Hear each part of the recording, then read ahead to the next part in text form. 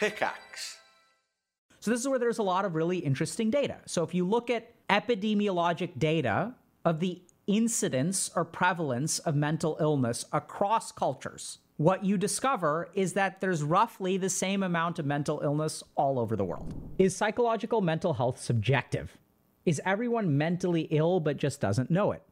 Is being mentally healthy and being a good person supposed to go hand in hand? All really great questions. Okay, there's going to be like kind of a wall of text here, okay, so bear with me. It's worth reading, though. Some people say that examples of true mental health are inner peace or healthy integration into some sort of community. Does it really not matter what kind of community or what inner peace is based on? Take, for example, conventionally extreme examples like condoning slavery or genocide. Does it really make sense to say that a bunch of people who are probably hardworking, God-fearing, family-loving, and generous to the people in their social circle are suddenly mentally disturbed because they do not advocate for those around them who were oppressed? There are many countries today where slavery still exists, and I know many people from those countries who don't see it as a big deal in their home country, even if they live in the US and are supposed to be westernized and normal. A lot of these people grew up with slaves, sometimes with slaves who were their same age, so it wasn't like the reality of being a slave was too vague and distant for them to be able to understand. In fact, some of these people think their people are doing their slaves a kindness because being enslaved is better than the living conditions they had when they were free. If people adapt and normalize these beliefs around them, at what point is that considered psychologically bad? And if certain people genuinely believe that the oppressed deserve to be oppressed, even if the job of the therapist is to make a person functional and better integrated into society, I'm just confused about whether belonging and being integrated to a group makes you any healthier. Every generation, people try to outlaw things that were completely acceptable for all history before that time. Spanking children has pretty much always been considered the norm, but research has now solidified negative effects that correlate with spanking, and there is a possibility that spanking will be outlawed in the future. Does this mean that most people are raised in the past become mentally unhealthy because of this and didn't know it? If most children were hit, do you consider that a pathology? What if the commonality of spanking made children unfazed by it? I see people calling those who would be physically hurt a child who would physically hurt a child sick or monstrous. And all I keep thinking is that there is no way all these parents in history could suddenly be perceived as monsters. At what point do people stop being monsters or mentally sick and start being healthy if they believe what they are doing is right? The fact that all these parents really did not love their kids seems ridiculous. Okay, so this person kind of goes on for a while. All right, do you guys want me to continue reading, or should we pause?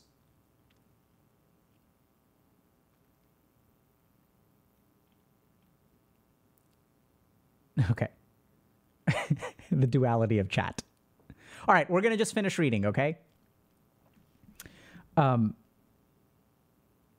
people mention that children are actually people too, and you wouldn't hit the adults around if they did something you thought was wrong. This point makes it seem like parents have historically dehumanized children by default. Does that make those parents mentally unhealthy or ill or toxic?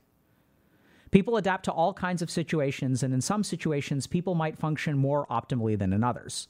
Parents often conclude that the fact that their children were well-adjusted in life means that they really loved and took care of their children and did what was best for them.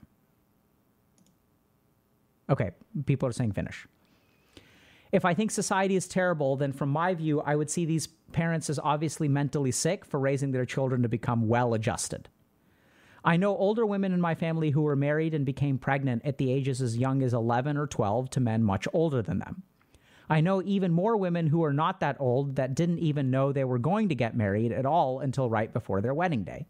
If you ask any of them about it now, they honestly don't care and just say that their life was great. Although I can't deny that not every woman accepted their fate deep inside. It wasn't like there was an epidemic of disordered behavior from these brides stemming from trauma. If society never taught them that child marriage was shameful, then do they ever become mentally unhealthy by being married so young? Can they really be so scarred by it now, even though they all genuinely seem so quote unquote normal? How can it also be reasonable to suddenly vilify the men they married? If culture influences the minds of men to find younger girls attractive or suitable for marriage, why should the mental state of these men be regarded as unhealthy? How can it be said that the families of the bride and groom are all simply sick? The image of frightened little girls and their monstrous husbands just seems so exaggerated to me from my experiences. Like, am I supposed to just suddenly view my grandfathers or uncles as evil? Even arranged marriage could be considered gross and dysfunctional in the West, yet there is no mass mental health crisis caused by it in the rest of the world. It can be argued that if someone is confronted and told their actions have negative impacts on people, but then they knowingly continue to do whatever they do, they are not mentally healthy.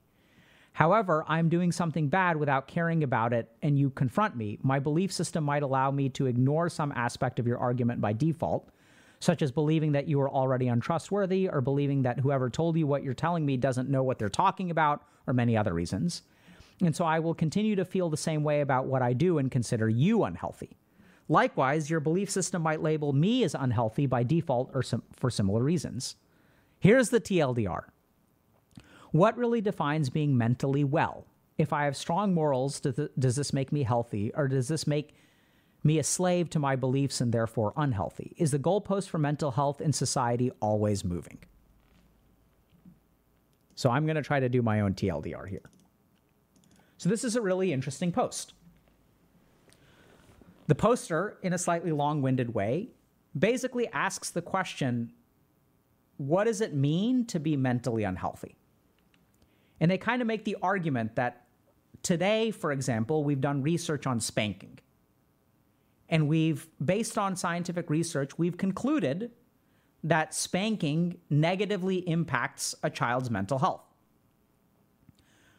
500 years ago, all parents used to spank their kids. Does that mean that 500 years ago, all children were mentally unhealthy? So does that mean that, like, if we kind of like follow that through, what that means is that for the majority of humanity, people have been mentally unhealthy because people used to be spanked, right? And we're just sort of becoming enlightened now. So what does it mean to be mentally unhealthy? The other thing that they kind of talk about is mental health, mentally unhealthy and harming another human being. So they talk about things like child marriage or arranged marriage. And in these situations, we would consider, by today's standard, marrying an 11-year-old to be morally reprehensible. Does that mean that that person is mentally unhealthy? Because if someone wants to marry an 11-year-old today, we also call them sick, right? This person is sick. He's a sicko, pedophile. So the other thing that this person sort of tangles together, which I think is really important, is they're sort of using mentally unhealthy and morality like kind of interchangeably, whereas I don't think that they're interchangeable, and we'll get to that in a second.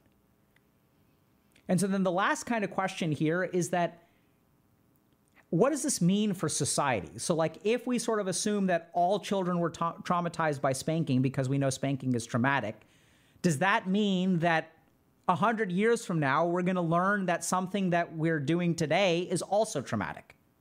And so everyone today is traumatized. And so does that mean that being traumatized and mentally unhealthy is sort of the norm of society? Does that make sense? So there are a couple of really important points here, which people in psychiatry love to discuss, by the way, about moralities. You know, what is mental illness?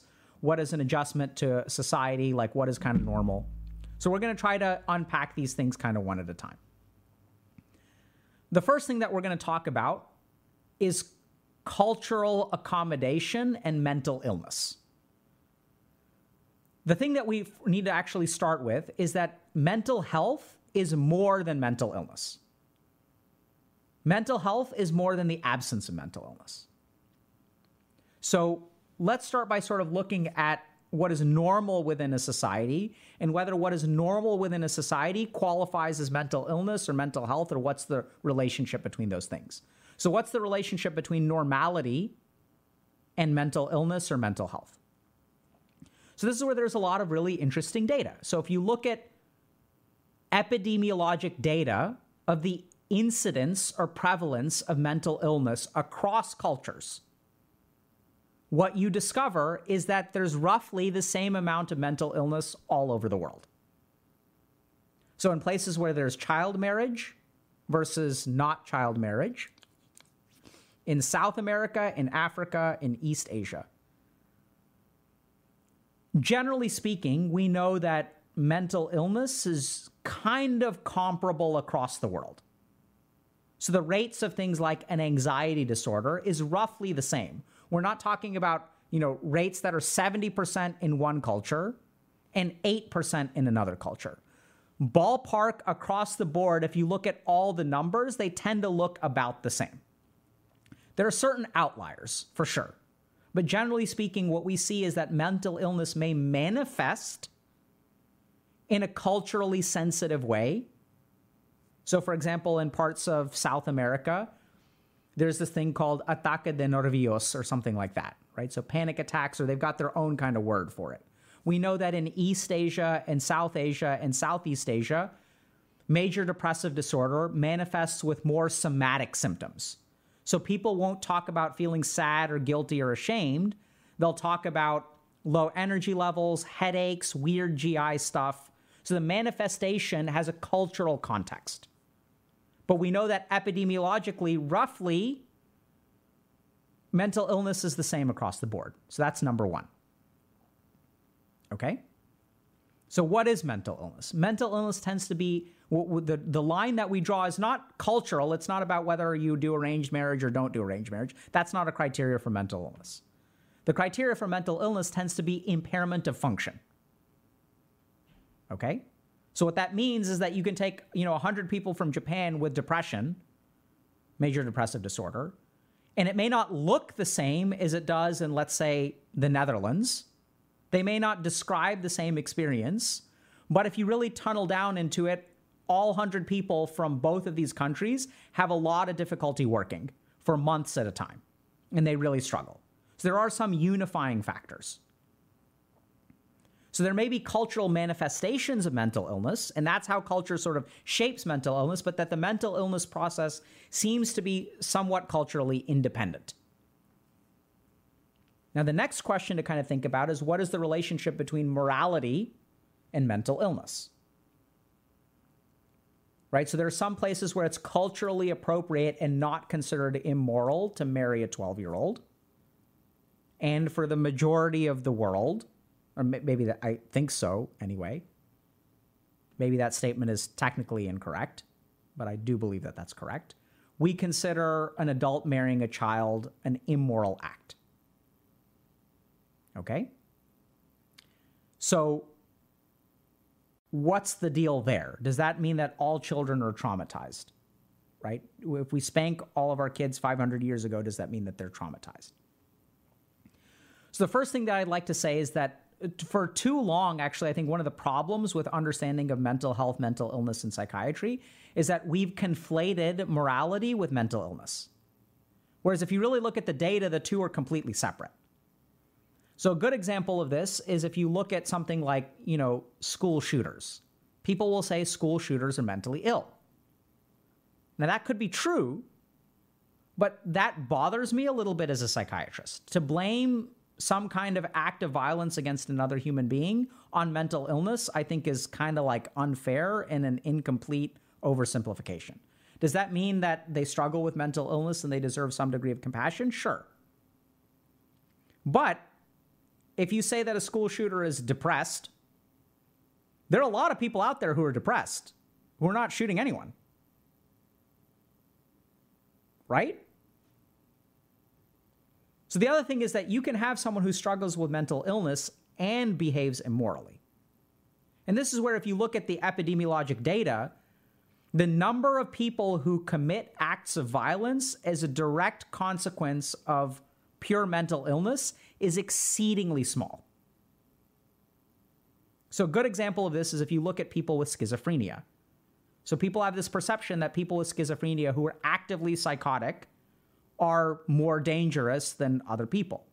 And that probably statistically is true, But the vast majority of people with schizophrenia who are actively psychotic don't hurt anyone. So there's a lot of misperception and stigma against people who are mentally ill. Now, this is where you may have people with diagnoses of mental illness who engage in violent behavior, but I don't think that that's necessarily due to the mental illness. Just as an example, so for example, like if I'm addicted to a substance like cocaine and I run out of money or heroin, and then I commit armed robbery and hurt someone, do I have a substance use disorder? Sure.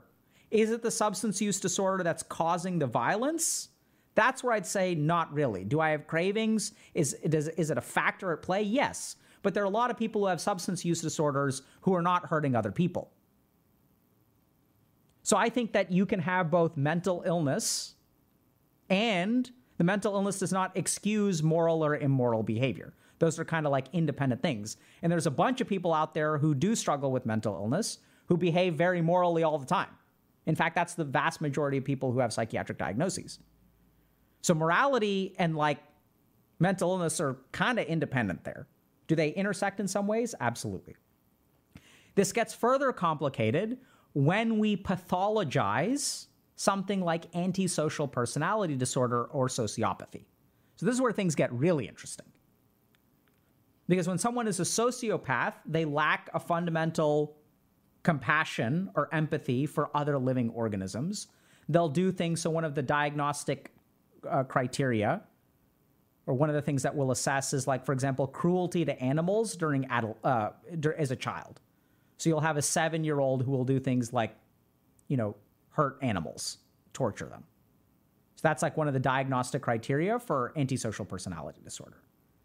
Now, when there's like a 7-year-old who's doing this kind of thing, I think it's fair to say that there isn't like a well-developed moral compass at that age, or that there's something that's going on independent of whatever moral compass the 7-year-old has.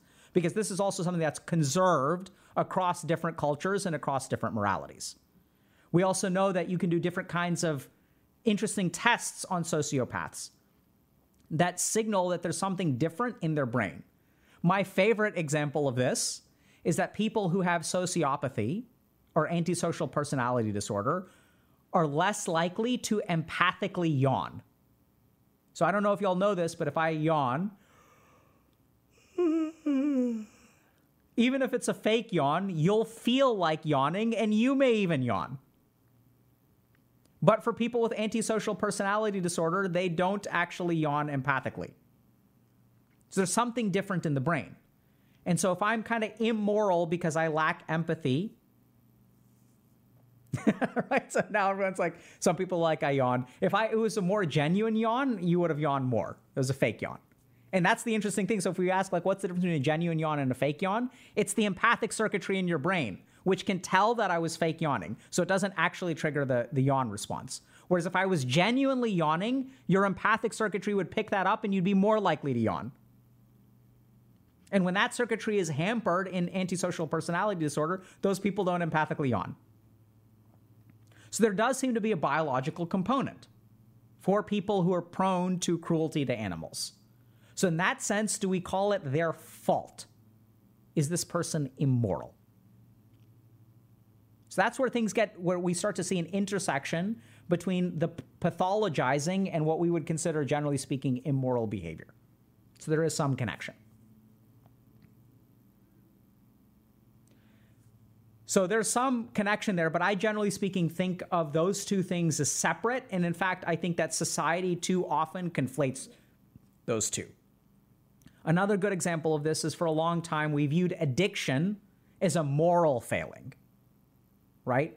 Like we used to think like, oh, you just need to stop. You just can't stop, et cetera, et cetera, et cetera. We think about depression as like a moral failing or a weakness, like a lack of character. Whereas I think those conflations kind of need to be separated. We need to stop mingling morality with mental illness. We need to stop using mental illness as an excuse for immoral behavior. And we need to stop labeling people with mental illness as being immoral. The last thing that this person kind of asks about is like, okay, so like, what does it mean to be mentally healthy? Is that culturally dependent? Does that change? Could people be mentally healthy? How could, if spanking a child traumatizes a child and 500 years ago all children were spanked, how were any of those children considered mentally healthy? Or were they all mentally unhealthy and we considered that normal? So this is where we're gonna draw on a different kind of perspective. So we've talked mostly about science and epidemiology thus far. This is where we turn to spirituality. So in the realm of spirituality, we've had people who have consistently told us across cultures and across time how to be mentally healthy. And they never talked about mental illness. They talked about things like contentment, peace, happiness.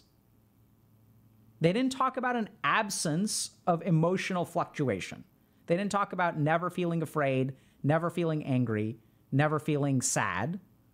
What they talked about is contentment versus suffering. So I think that karmic religions, I'm probably biased, but I think this is where we get most of this stuff societally nowadays. I'm not saying that other people didn't voice the same thing from Judeo-Christian traditions, but I think these beliefs have been sort of best developed or most popularized for whatever reason by sort of the karmic traditions. So this is where like the people who essentially meditated, right? These are the yogis of ancient India and then Buddhism in East Asia and stuff like that, Buddha. And then we've got like, the Zen schools and stuff like that. And what they essentially discovered was how to be mentally healthy, which has sort of nothing to do with mental illness. How to find peace and contentment. And the formula that they posited is, developing some degree of detachment, vairagya, about separating yourself from the outcomes of your actions, separating yourself from your ego. They discovered a lot of principles, which they said, if you follow these principles and if you meditate and if you do this stuff, you will be content in life. And the interesting thing is that this has been independently discovered as well. So I think the best example of this that I can think of is Viktor Frankl in Man's Search for Meaning. So this is a Jew who was in a concentration camp and essentially discovered some degree of like detachment and found peace, despite being in very negative circumstances. You could also say that this was discovered in some element by ancient Stoic philosophers from Greece, right? So that suggests that this pathway is true because it's been investigated and discovered by culturally isolated groups of human beings. And so when it comes to mental health and finding peace and contentment and happiness, I think this is the best answer. It's this path that these people were talking about. Whether you call it Stoic philosophy, whether you call it Man's Search for Meaning and Viktor Frankl, or you call it yoga and meditation. And so the interesting thing there is that people, irrespective of what culture you grow up in, irrespective of whether you were spanked or not spanked, and this is the key thing, is that spiritual tradition towards enlightenment is not actually about external circumstances. The key thing there is the path to enlightenment is not about what happens in the world. It's about how we react to it. And this is why it transcends culture and time. Because whether you were spanked or whether you were yelled at or whether, you lost a parent from smallpox, whatever the circumstances are, what leads to peace is how you react to those circumstances. And so that's why I think that the spiritual path offers so much in terms of mental health. It's so useful because it's not just about mental illness. That mental health and being mentally strong and content is more than the treatment of mental illness. And I think the best explanation of this has been the spiritual path. And now we also have, to a certain degree, this is going to be somewhat of a oversimplification. We have scientific evidence for this as well.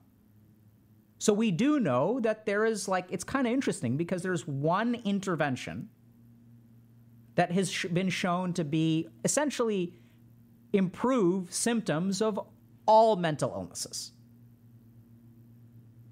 Mindfulness. Mindfulness improves things in schizophrenia, it improves things in anxiety, and it improves things with depression. It improves things with ADHD. So that's kind of interesting, right? And I think it's because the people who sort of developed yoga and meditation understood the fundamentals of how the human mind works and how to transcend all of the patterns of mind. So whatever illness you have within the mind, if we can like transcend all of it, if we can move away from ego, move away from identity, control our thoughts, process our emotions, it doesn't matter whether the emotion is shame from depression or fear from anxiety. It doesn't matter whether it's attachment to a substance or attachment to a promotion or attachment to a particular car or ego or whatever. Transcending ego gets rid of all of that stuff. So part of what I've learned as a psychiatrist is that these two things are independent. In fact, all three of these things are independent. Mental illness is one thing. Cultural manifestations may vary, but that mental illness tends to be somewhat independent of cultural manifestations, right? It's like conserved across humanity. That's number one. That mental illness and morality need to be separated. And when I draw on my experience training to become a monk, what I sort of learned, which is kind of interesting, right? Because I went to medical school, is that the development of mental health requires more than the treatment of mental illness. And that these two things can be pursued in parallel or even sequentially. And I see the best clinical outcomes when we walk both of those paths concurrently. So it's not just about giving up the addiction and conquering the addiction. It's about having a conversation about what do you want from this life? What would bring you peace, contentment, and happiness? And how does alcohol affect that? Well, I want to like have a family and I want to be peaceful at home. I don't want to be like going through couples counseling all the time. I want my kids to be proud of me. I don't want to be ashamed about myself because I'm drunk at their birthday party and pass out. Okay, so like if that's what you want to be content and happy in life, let's think about how alcohol impacts that.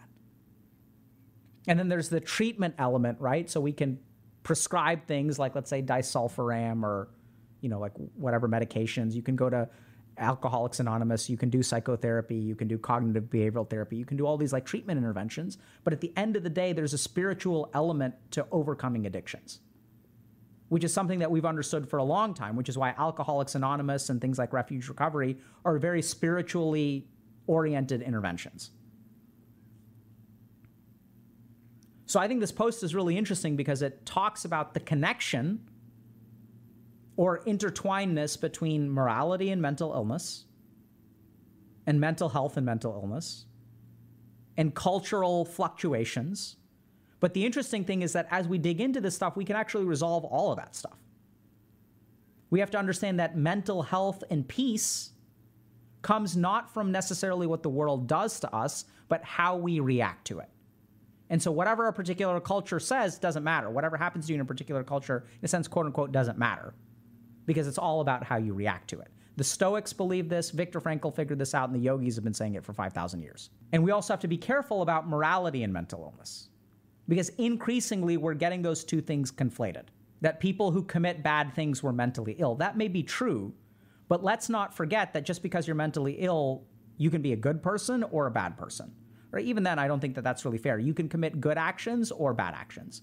You can commit moral actions or immoral actions. And the vast majority of people who suffer from mental illness do not do immoral things, or at the scale that we're talking about. So I don't think it's fair to blame immoral actions on mental illness. I think, in fact, what happens is once we start blaming our immorality on our mental illness, our immoral behaviors skyrocket because we stop accepting responsibility. And once we forego personal responsibility for our behaviors and start blaming them on mental illness, then there's like no internal check.